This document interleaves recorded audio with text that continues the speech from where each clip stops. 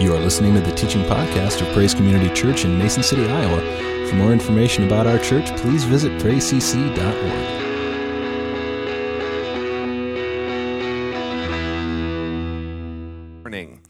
I want to just kind of start where we kind of left off, but in order for me to do that, I kind of want to just recap for those of you that weren't here or maybe have forgotten what we talked about last week. I want to just give you kind of a little bit of a kind of a recap. So Romans 13 is kind of where we were parked at last week. So here it says, everyone must submit to governing authorities. For all authority comes from God, and those in positions of authority have been placed there by God. So anyone who rebels against authority is rebelling against what God has instituted, and they will be punished, or there will be punishment, some translations say. For authorities do not strike fear in people who are doing right. So as long as you're doing right, you're following the laws, you're doing what you should be doing, the governing authorities, they said you should. There's no fear in that. But those who are doing wrong, would you like to live without fear of the authorities? Do what is right, and they will honor you. The authorities are God's servants sent for your good. Now again, this is what it would look like if we had perfect government. Again, the purpose of government is to reward good, punish evil. And when governments are doing that faithfully, when they're biblically doing that, that is what it looks like. But nobody does this perfectly. You wouldn't if you were in governing positions. This is part of being human. We kind of have moments where we do good and righteous things and moments where we don't. So he's just giving you, again, the ideal. If government was perfect, if government was instituted perfectly, this is what it would look like. Do what is right and they will honor you. The authorities are God's servants sent for your good. Now, again, not all of them do good, but God's purpose in establishing authority is to do good. But if you're doing wrong, of course you should be afraid. We all get that, right? For they have the power to punish you. They are God's servants sent for the very purpose of punishing those who do what is wrong. So you must submit to them, not only to avoid punishment, but also to keep a clear conscience. It's just the right thing to do. Pay your taxes too for these same reasons. And none of us in this room, I took a poll last week. I don't know if it's changed. Anybody here like paying taxes? No. If you would have raised your hand, I would have had you stand up and we would have admired you because you're definitely an anomaly, okay?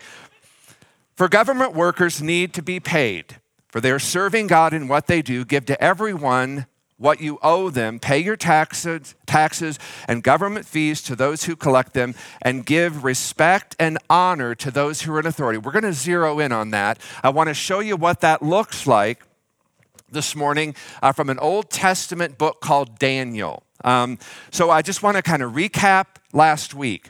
When it comes to authority, when it comes to following and obeying rules, our first response is usually to evaluate the what. What am I being asked to do? What law, what rule am I being asked to follow? What is this authority, this governing authority? What are they telling me to do? What am I being required to do? Whether it is your boss, the president, your parents, the governor, the police, the educational system, whatever that governing authority is asking you to do, our tendency is to evaluate the what. And then rather than reject all authority, we don't just throw it all out the window. What we tend to do is I do this, you do this, we all do this, is we tend to take the rules one by one, the laws one by one, and we kind of look at them. And we kind of think to ourselves, if I can get away with not doing this, if I can get away with not obeying this, I'm just going to disregard it. If I don't feel like this pertains to me, that this is relevant to me, if I feel like I can get away with this without any consequences, if I can do this and not be punished, our tendency is just to disregard that. We evaluate the what. What am I being asked to do?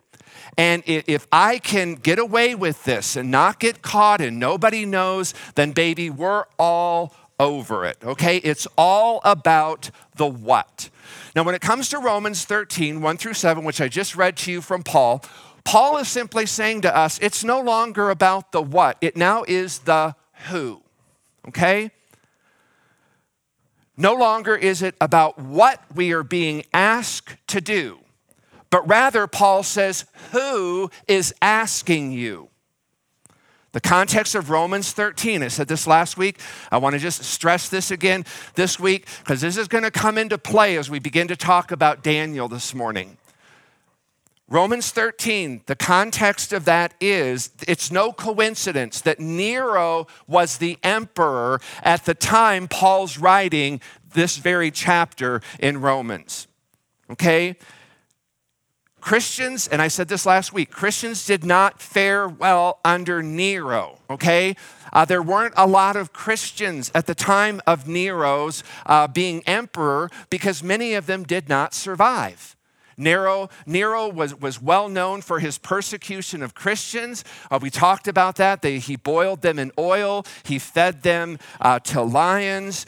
He was a very, very bad, nasty, maniacal, horrendous emperor. He burned them at the stake. And so again, when Paul writes these very words that we saw there in Romans 13, saying that every authority that exists has been established by God, he is noting and telling us that includes Nero, especially Nero, because he's writing this to Christians who were living in Rome at that time. Now, I would say to you this morning, and do this quietly, do this to yourself, pick the worst president who's ever served the United States. You can start back with George Washington and move your way through the ranks. Name the president you like the least.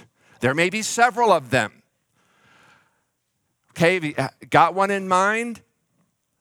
I will guarantee you they are not as bad, as evil, or as maniacal as Nero. They're not. I don't know of any president who would ever come to the level of evil that Nero did. So Paul could write and abide by these words, and not just him, but he's writing and encouraging others to also abide and to submit under what he's writing there. Other thing we talked about is God always works through human authority. One of the ways God limited himself is God said, whatever I'm going to do upon the earth, I have limited myself that I am going to do that through a human being. And that's why God takes on human flesh in the incarnation. And God became man among us because if God was going to redeem mankind, he had to do it as 100% man.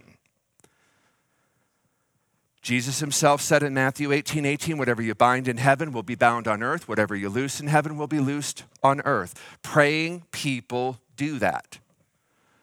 And God cooperates and he works through that form, and that's just one of many forms of human authority that God recognizes and works through. Now, God works through good human authority and he works through bad human authority. He works through righteous human authority. He works through unrighteous human authority. He works through good human authority and evil human authority. It's how God exercises his will upon the earth. We see that, for instance, in just one of many places, we see that in the relationship between Moses and Pharaoh. The other thing I reminded you of is God is not overwhelmed. He's not worried. He's not caught off guard. He is not without a plan. He is not frustrated.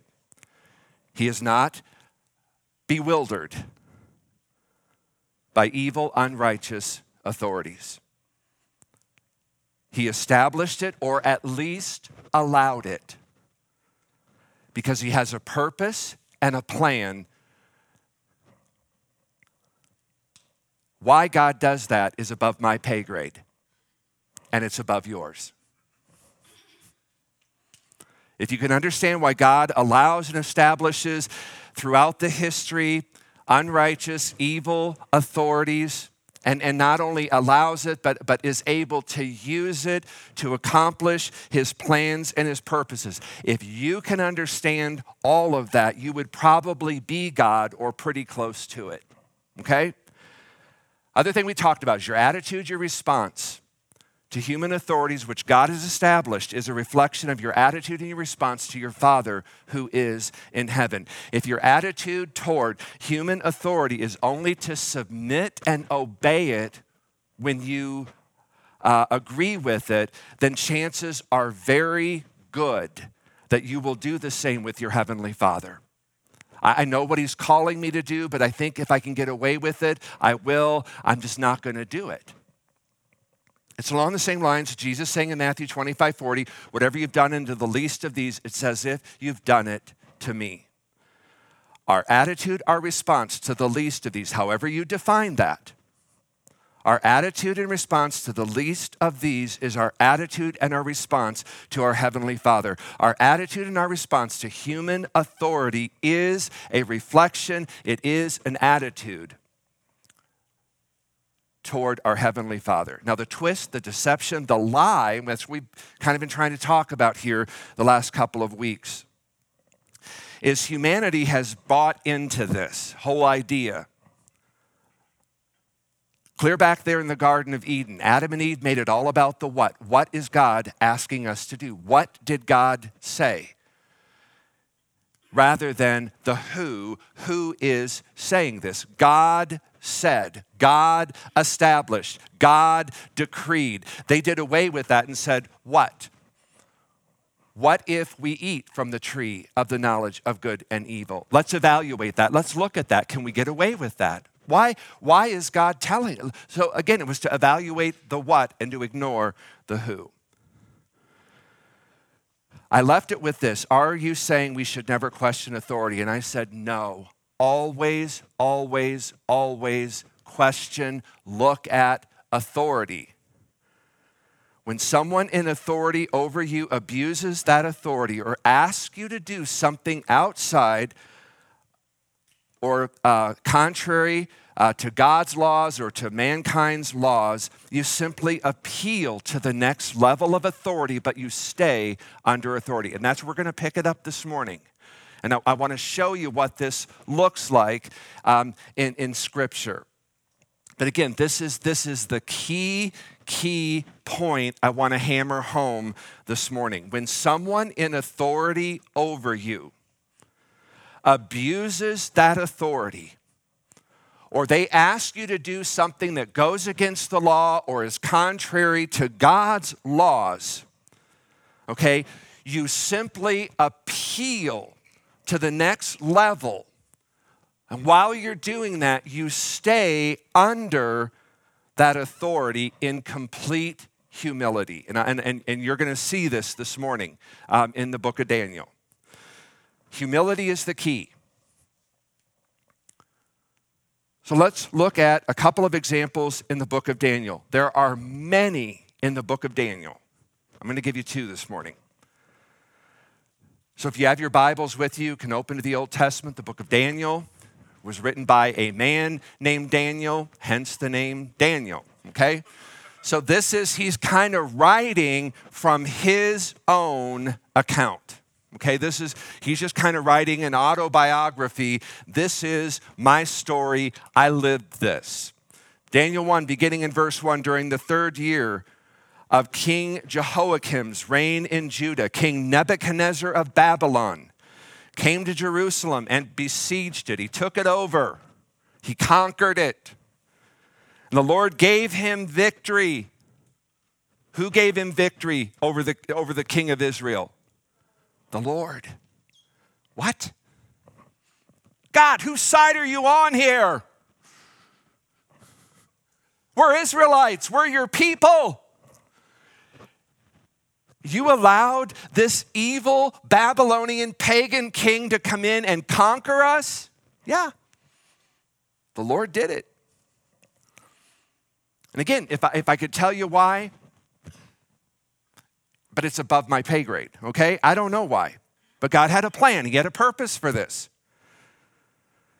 And he permitted him to take some of the sacred objects from the temple of God. Man, if it's not bad enough that you allowed them to come in and to conquer us, God, you basically rub our noses in it by permitting them to take some of our sacred objects that we used in worshiping you. You allowed them to take those. What are you doing? So Nebuchadnezzar took them back to the land of Babylonia, and placed them in the treasure house of his God. Then the king ordered his chief of staff to bring to the palace some of the young men of Judah's royal family and other noble families who had been brought to Babylon as captives. And he says, select only strong, healthy, and good-looking young men. Make sure they are well-versed in every branch of learning, are gifted with knowledge and good judgment, and are suited to serve in the royal palace. He wanted the cream of the crop. I want the best of the best. And here's why. Train these young men in the language and literature of Babylon. Do you know what that sounds like to me? Re-education camp. Isn't that what that sounds like to you? Basically, take these men of Israel, these Hebrews, and teach them the language, the ways, the culture of Babylon. That is a re-education camp if I've ever heard one. The king assigned them a daily ration of food and wine from his own kitchens.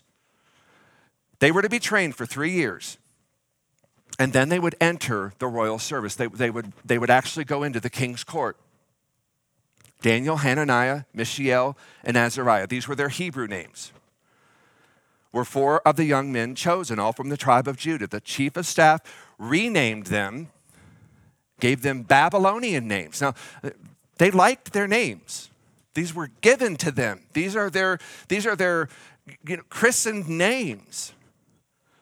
And he renamed them, and he gave them Babylonian names. See, because if I can change your name and I can change your heart by the things that we're gonna re-educate you on, then I can hopefully just reprogram you completely to where you won't even think like a Hebrew, you'll think like a Babylonian. That was the goal here. Daniel was called Belshazzar, Hananiah was called Shadrach, Mishael was called Meshach, Azariah was called Abednego. Now, I want you to pay attention to what happens in verse 8. But Daniel was determined not to defile himself. That's a religious term there. By eating the food and wine given to them by the king, he asked. Now he is appealing to the next level. Do you see that? He asks for permission. He appeals to the next level, but he remains under authority. He asked the chief of staff for permission. That is a sign of humility. May I have a suggestion. Would you consider not to eat these unacceptable foods? Now, what's interesting to me as I reflect on this, from everything I just shared to you, what happened concerning Daniel and his 3 friends. They've been taken captive by King Nebuchadnezzar. They're living in Judah. They're in Israel. They're taken to Babylon. They are taken away from their home, their friends, their family, their customs, their cultures. It is just, they are completely uprooting them and moving them to a whole new place. They're forced to learn a new language. They are forced to learn the literature of Babylon, which would have included mathematics, astronomy, history, science, and magic. They would be re-educated for 3 years, and then they would be required to serve in the king's court. They're given new names. Now, what was their response to all of this?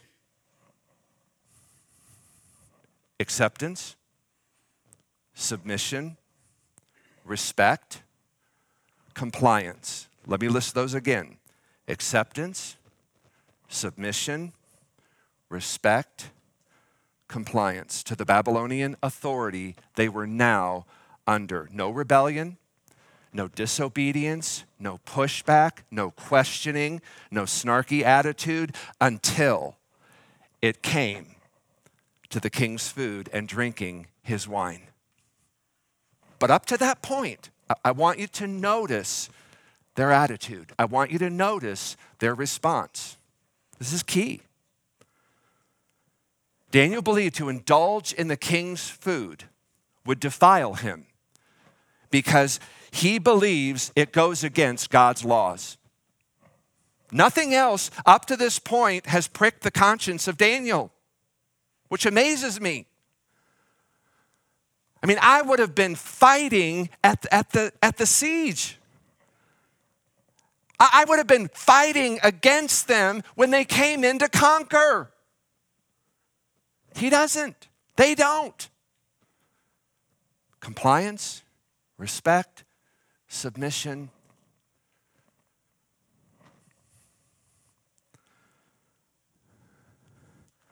Now, verse 9 indicates that God had given Daniel favor in the eyes of the chief of the staff. Now, I believe that favor that God gave Daniel in the eyes of that chief of staff was in part because of Daniel's humble submission to authority. It's just a guess. I believe if Daniel would have came in kicking, screaming, refusing, complaining, arguing, pushing back at every turn, things might have turned out a little differently. He might not have had that kind of favor in the eyes of the chief of staff. But I believe because Daniel submitted and he was respectful and he was compliant under that authority, I think as kind of God's way of rewarding that, he says, I'm going to give you favor in that man's eyes.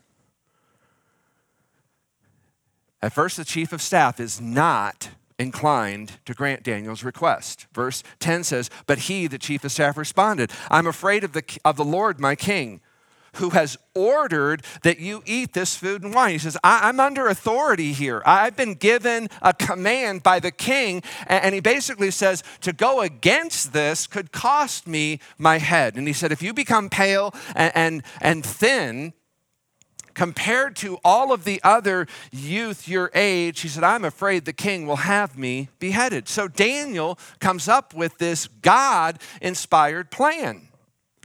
And the plan is for Daniel, Hananiah, Mishael, and Azariah to be allowed a 10-day trial period of just vegetable and water. And Daniel says at the end of that 10 days, you can compare us to the other youth who are eating the king's portion. And if we don't look as healthy, if not more healthy than them, then we will comply. And verse 14 said the attendant agreed to Daniel's suggestion and tested them for 10 days. So he stays under authority, comes to a place where he feels like I've got to go against God's laws here, and I don't want to do that. So I'm going to appeal. I'm going to ask for permission. I have a plan here, but I'm going to stay under this authority. I'm just going to appeal to him, and it was granted.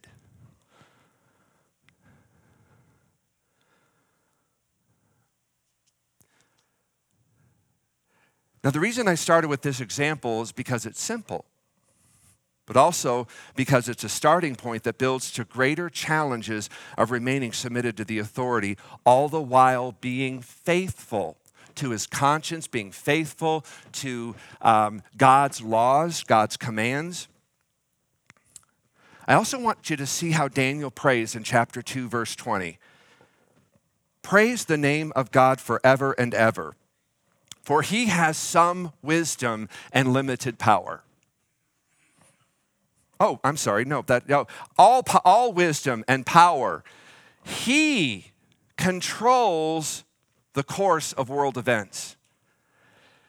He removes kings. Now, we don't have kings, so what this would, if God were writing this to us today in our language, in our culture, in our system of government, it would say, for he removes presidents and sets up other presidents.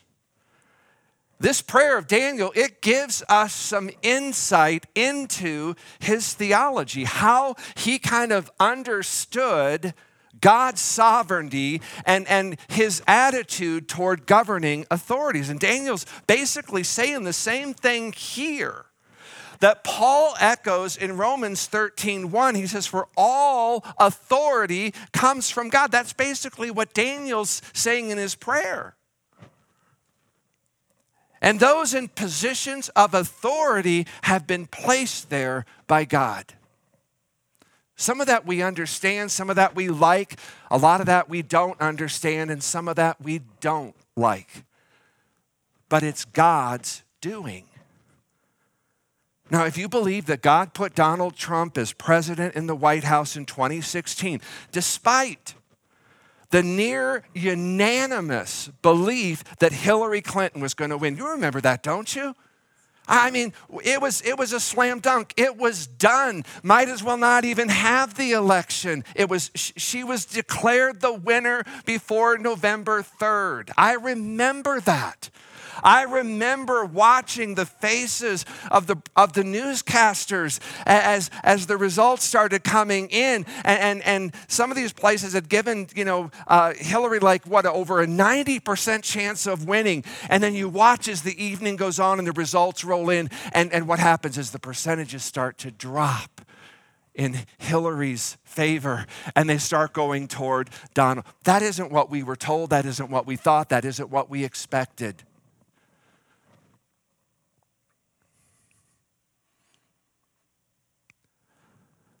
But somehow Joe Biden, not established. God didn't put him in that position, Pastor. He stole that. He cheated. Well, I'm sure he did. I've looked at it. I'm convinced that there were some funny things that went on in that election, things that never happened in any other election. I'm curious. I'd like to know. I'd like to look at some of that.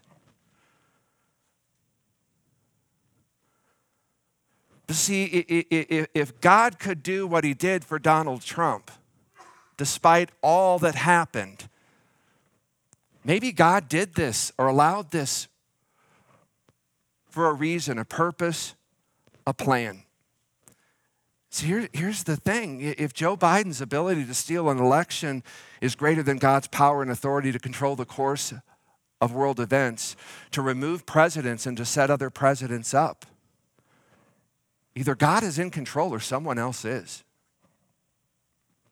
Either God sets up kings and presidents or someone else does. It can't be God who does it for one, but not for all. It can't be because God lost control of this election and Joe Biden outwitted God. God has a plan for what he established, for what he allowed. And I don't know what that is. And I'm guessing most of you don't either. Again, why God establishes some people in places of power, especially evil people, unrighteous people, is above my pay grade. I'll leave it at that. Now, Daniel 3, this is the heart of what I want to get at this morning. King Nebuchadnezzar commissions a gold statue to be built, and once it's completed, Nebuchadnezzar summons his government administration, governors, administrators, judges, magistrates, anyone and everyone who was a part of his cabinet, who is serving him in his kingdom. He summons them to come for this dedication of this gold statue. Now, that would have included Daniel, Meshach, Shadrach, and Abednego. They were all a part of the king's court. They were all serving the king at that time. And if everyone had to be there, that tells me those four were there. As they all gather, a proclamation is given. Daniel 3, beginning in verse 5, says, when you hear the sound of the horn, flute, zither, lyre, harp, pipes, and other musical instruments, bow to the ground to worship King Nebuchadnezzar's gold statue. Now this is the thing I want you to see here. Anyone who refuses to obey will be immediately thrown into a blazing furnace. Now, he says there's consequences. If you do not do this, there are consequences. There are times we're going to be called to do something that may violate God's laws, and there will be consequences. I still don't like face masks, okay? I remember going into Menards for the very first time that they required those. I did not want to put the face mask on. And I'm standing there. I just didn't know how much I wanted to fight against that. So I just said to the man, what if I don't put the face mask on? He says, you can't shop here. Consequence. Okay? Was this a moral? Was this a religious? No, I just didn't want to wear it. I'm not trying to be rebellious. It's not trying to be difficult. I just don't like something across my face. So I just said, okay, I've got a decision. If I want to shop here, I've got to put the face mask on. I wanted to shop there, I put the face mask on. Okay, if I didn't want to follow the rules and I was willing to, face the consequences, I just can't shop there. I just can't eat there. I just can't go there. I just can't do that. There are consequences. And some of those I was willing to say, yeah, I don't want to do that. So I'm not going to eat there. I'm not going to go there. I'm not going to do that because I just don't want to wear the face mask. It's just a personal thing with me. But there were consequences. There are consequences here. Now, command is given to worship something or someone other than the God of the Bible and to comply what it required Daniel, Shadrach, Meshach, and Abednego to compromise their faith and to go against the teachings and the commands of Scripture. Thou shalt have no other gods before me is one of the 10. They got to make a decision. Do we submit to the governing authority and in so doing violate our faith and rebel against God? They know there are consequences if they don't. They're fully aware of what the consequences are, and they're severe. So following the proclamation, the music sounds. Now I have to assume there were others who also did not bow other than these three men, because again, I have to assume Daniel was there. And I'm sure he didn't bow to that. I'm sure there were other Jews there in the king's court at that time, for whatever reason, decided they're not going to bow either. But for some reason, Shadrach, Meshach, and Abednego were singled out. I don't believe they were the only three. I believe there were many who did not bow, but they were the three that were targeted. Now, what's interesting to me is you just get the sense these three just chose not to participate. They don't seem to make a big deal out of it. They don't appear to do anything that causes unwanted attention upon themselves. They're not yelling at other people who are doing it, calling them sheeple. I just get the sense that they're kind of just standing there very reverently, quietly, head bowed, probably praying. So in Daniel 3:8, some Karens run to the king. They're the original Karens. Don't you love that, Karen? How your name's been, yeah. We have our own Karen, but she's a good Karen. Some Karens, they run to the king and they inform him that these three did not comply. And they're brought before the king, and the king gives them another chance to comply. Again, they know there are consequences. They also know we cannot compromise our faith. We cannot go against what God has told us. We cannot violate our conscience. So they know they got to make a choice. We either submit or we go into the fiery furnace. Again, there are going to be times where we are going to have to disobey man's laws and rules in order to remain faithful and true to God's laws. But when those times come, we must. They give us the picture. They pave the way for us. We must do it in a spirit of humility, great humility, of reverence, of graciousness, of kindness, of gentleness. And we must be willing to suffer the consequences when we don't. Does that make sense to everybody? So these three men are brought before the king, and this is their response. Daniel 3, beginning in verse 16. Oh, Nebuchadnezzar, we do not need to defend ourselves before you. No pushback. We're not going to argue with you. We don't need to defend ourselves to you. If we are thrown into the blazing furnace, the God whom we serve is able to save us. Now, I want you to notice, they're appealing to a higher authority. They're appealing to God Almighty, the highest authority there is. The God whom we serve is able to save us. He will rescue us from your power, your majesty. Do you hear that? Your majesty. By calling the king majesty, you know what they're doing? They're recognizing his authority. We recognize your authority, Nebuchadnezzar. We are appealing to a higher authority, your majesty. Not you jerkwad, you idiot. Your majesty.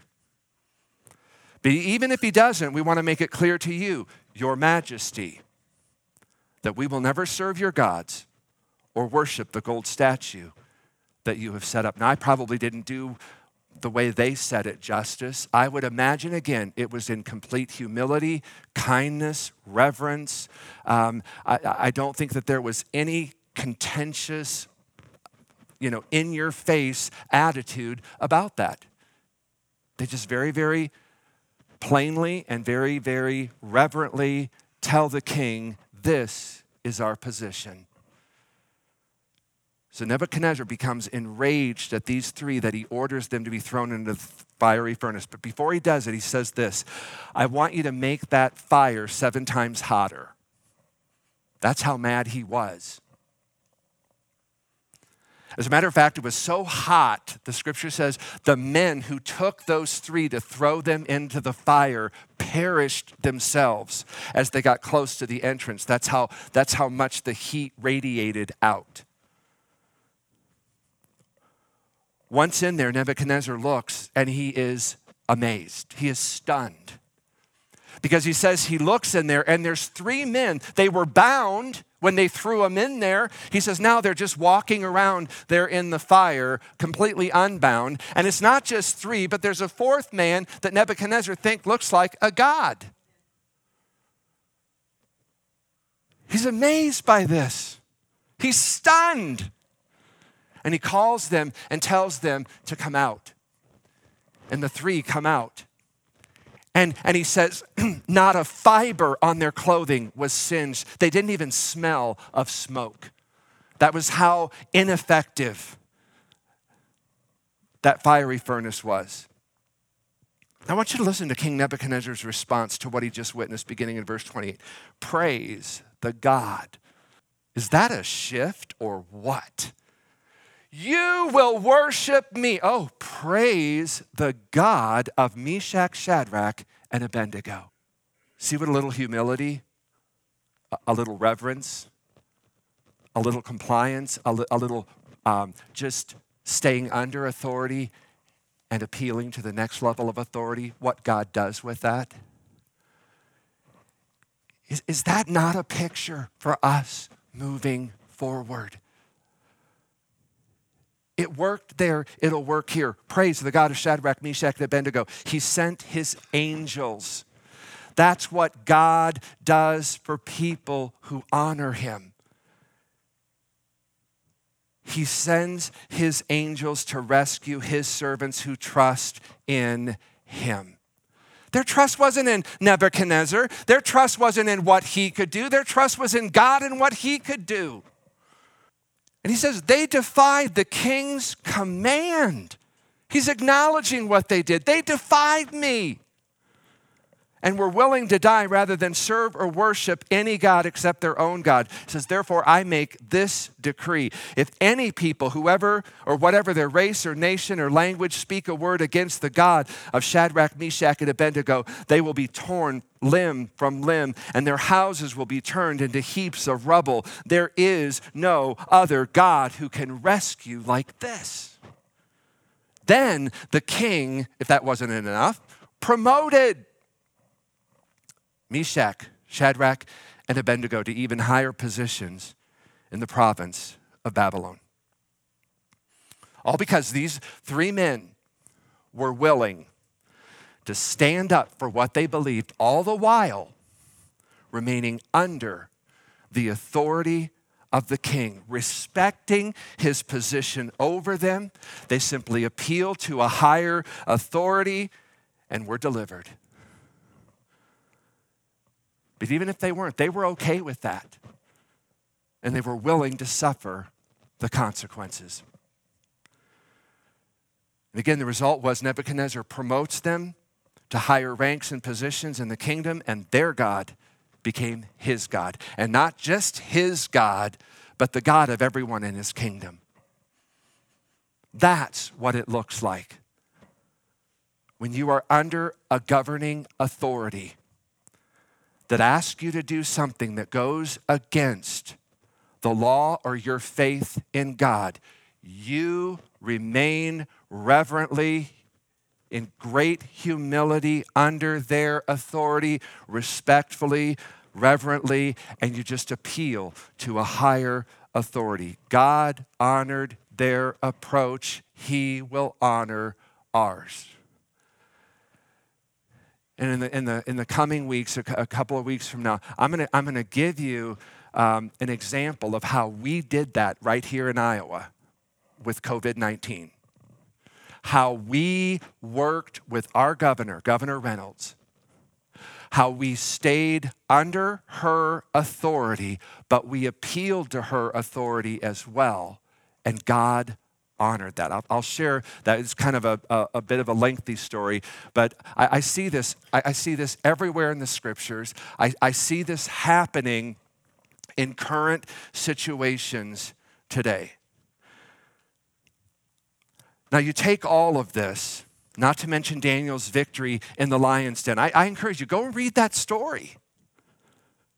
Again, there's consequences. If you're caught praying to any other person other than the king, you're going to die. And Daniel will not violate his conscience. And he ends up in a lion's den. He appeals to a higher authority. He ends up in the lion's den. I was just maybe next time I'm back, we'll walk through that story, because again, it's a great illustration of how Daniel reverently and just, with great respect stayed under the king's authority, appealed to a higher authority, and the angels came in and shut up the mouths of the lion. Face mask, vaccines, gun control, all these things that may come down the pike. I don't know if they're going to force vaccines. I know I'm not getting one. If there are consequences, I am willing to face and take those consequences. But I'm going to do it reverently. I am going to do it with great respect.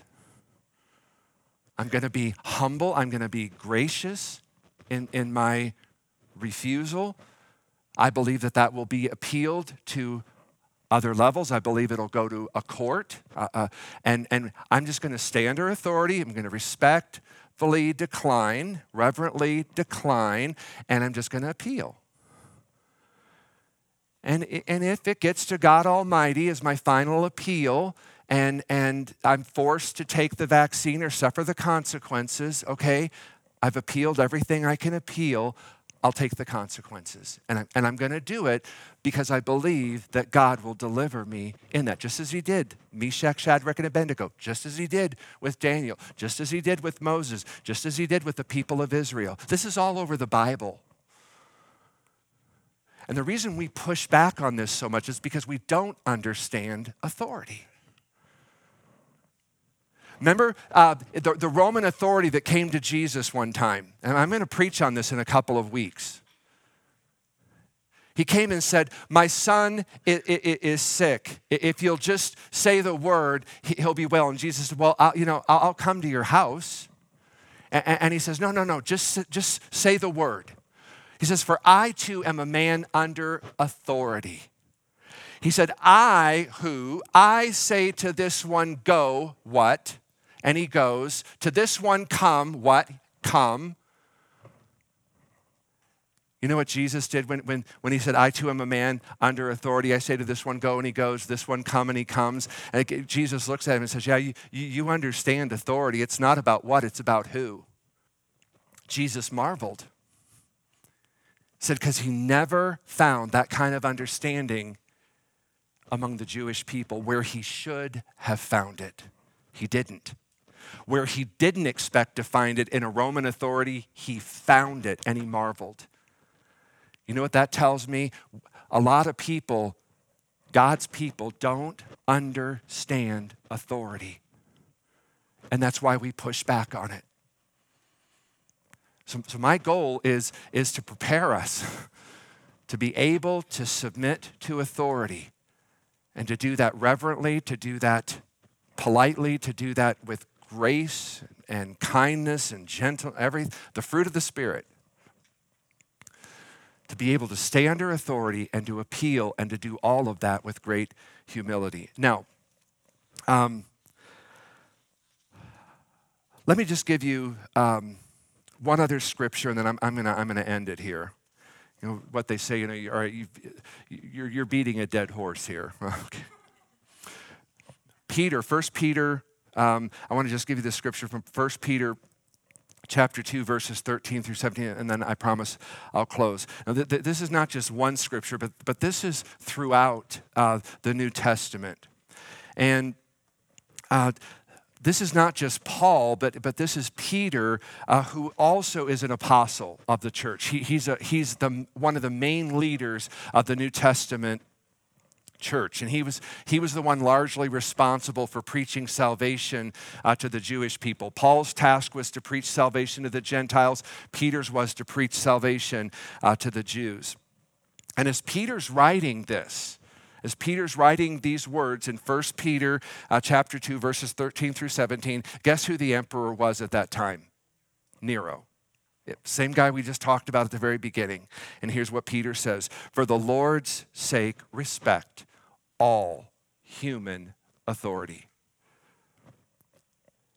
Whether the king as head of state, again, president, we would use, or the officials, his cabinet, he has appointed. It would be the same as our governor and all that are appointed in our governor's cabinet. For the king has sent them to punish those who do wrong, to honor those who do right. It is God's will that your honorable lives should silence. This is what happens when we do this humbly, when we stay under authority but appeal. He simply says that it's God's will that your honorable lives should silence these ignorant people who make foolish accusations against you, for you are free. When we talked about those three words, rebellion equals freedom. That's the twist. That's the lie. That's the deception. It doesn't. Our jails are full of people who thought rebellion equaled freedom. It doesn't. submission to God, humility, and staying under authority, he simply says, for you are free, yet you are God's slaves. Don't use your freedom as an excuse to do evil. Respect everyone. Love your Christian brothers and sisters. Fear God and respect the king. Respect the president. Amen? Let's stand up. So I just ask you, what is your heart? I mean, what is your attitude this morning when it comes to authority? Is it scriptural? Is it in line with Daniel, with Meshach, Shadrach, and Abednego? What is your attitude? What is your response to governing authorities? Because I truly do believe it is a reflection of your attitude and your response to your Father who is in heaven. And as I said, the problem is if you're going to push back on governing authorities here, you're going to push back on it there. God gives grace to the humble. He opposes the proud, the scripture said. God opposes the proud, but he gives grace to the humble. I want grace. I want God's grace. Father, we just thank you that it is by your grace that we do all things. It's by your grace that we're saved. And Father, this morning we come under your grace. There's nothing greater than your grace. There's nothing greater than your favor. There's nothing greater than when you delight in us. And Father, we want to live lives. We want to display attitudes. And we want our responses to be those that are grace-filled, that are kind, that are loving, that are gentle.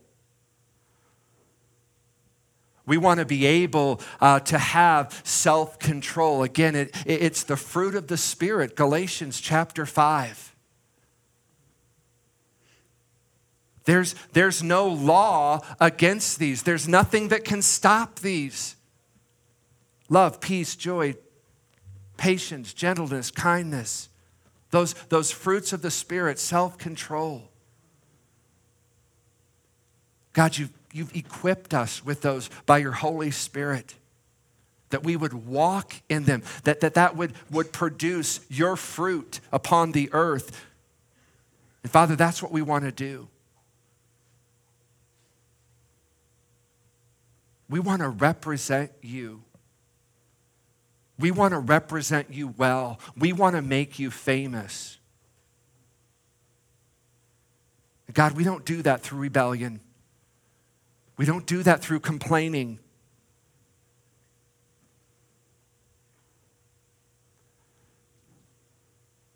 Your word just tells us to rejoice always, pray without ceasing.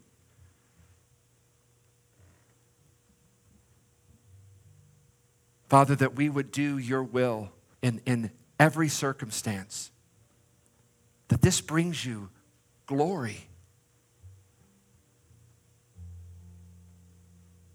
So, Father, we just ask that you would enthrone yourself upon our hearts this morning, that you would enthrone yourself upon our minds this morning, that we would have the mind of Christ.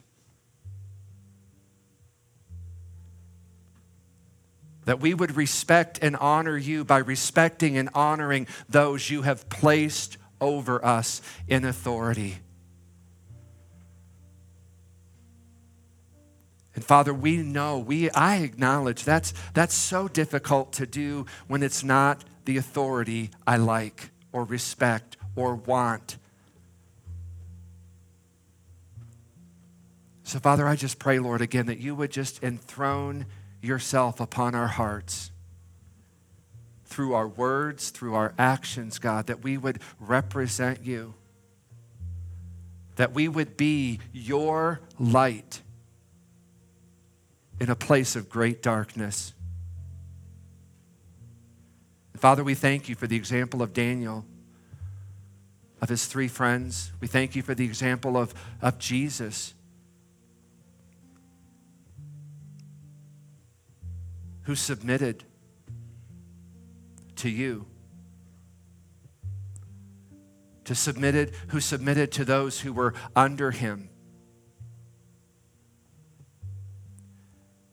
And Father, we just ask, Lord, that you again would just give us that heart, his heart. And Father, we thank you. We thank you for the example of Paul, of Peter, of others, Lord, who have gone before us. And may their example be our example. Father, again, we just thank you for your Son, Jesus, who gave it all. We just thank you for this opportunity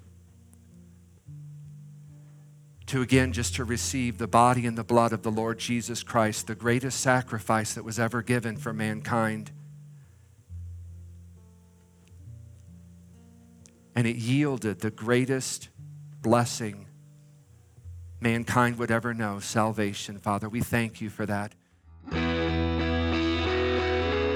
You are listening to the teaching podcast of Praise Community Church in Mason City, Iowa. For more information about our church, please visit praisecc.org.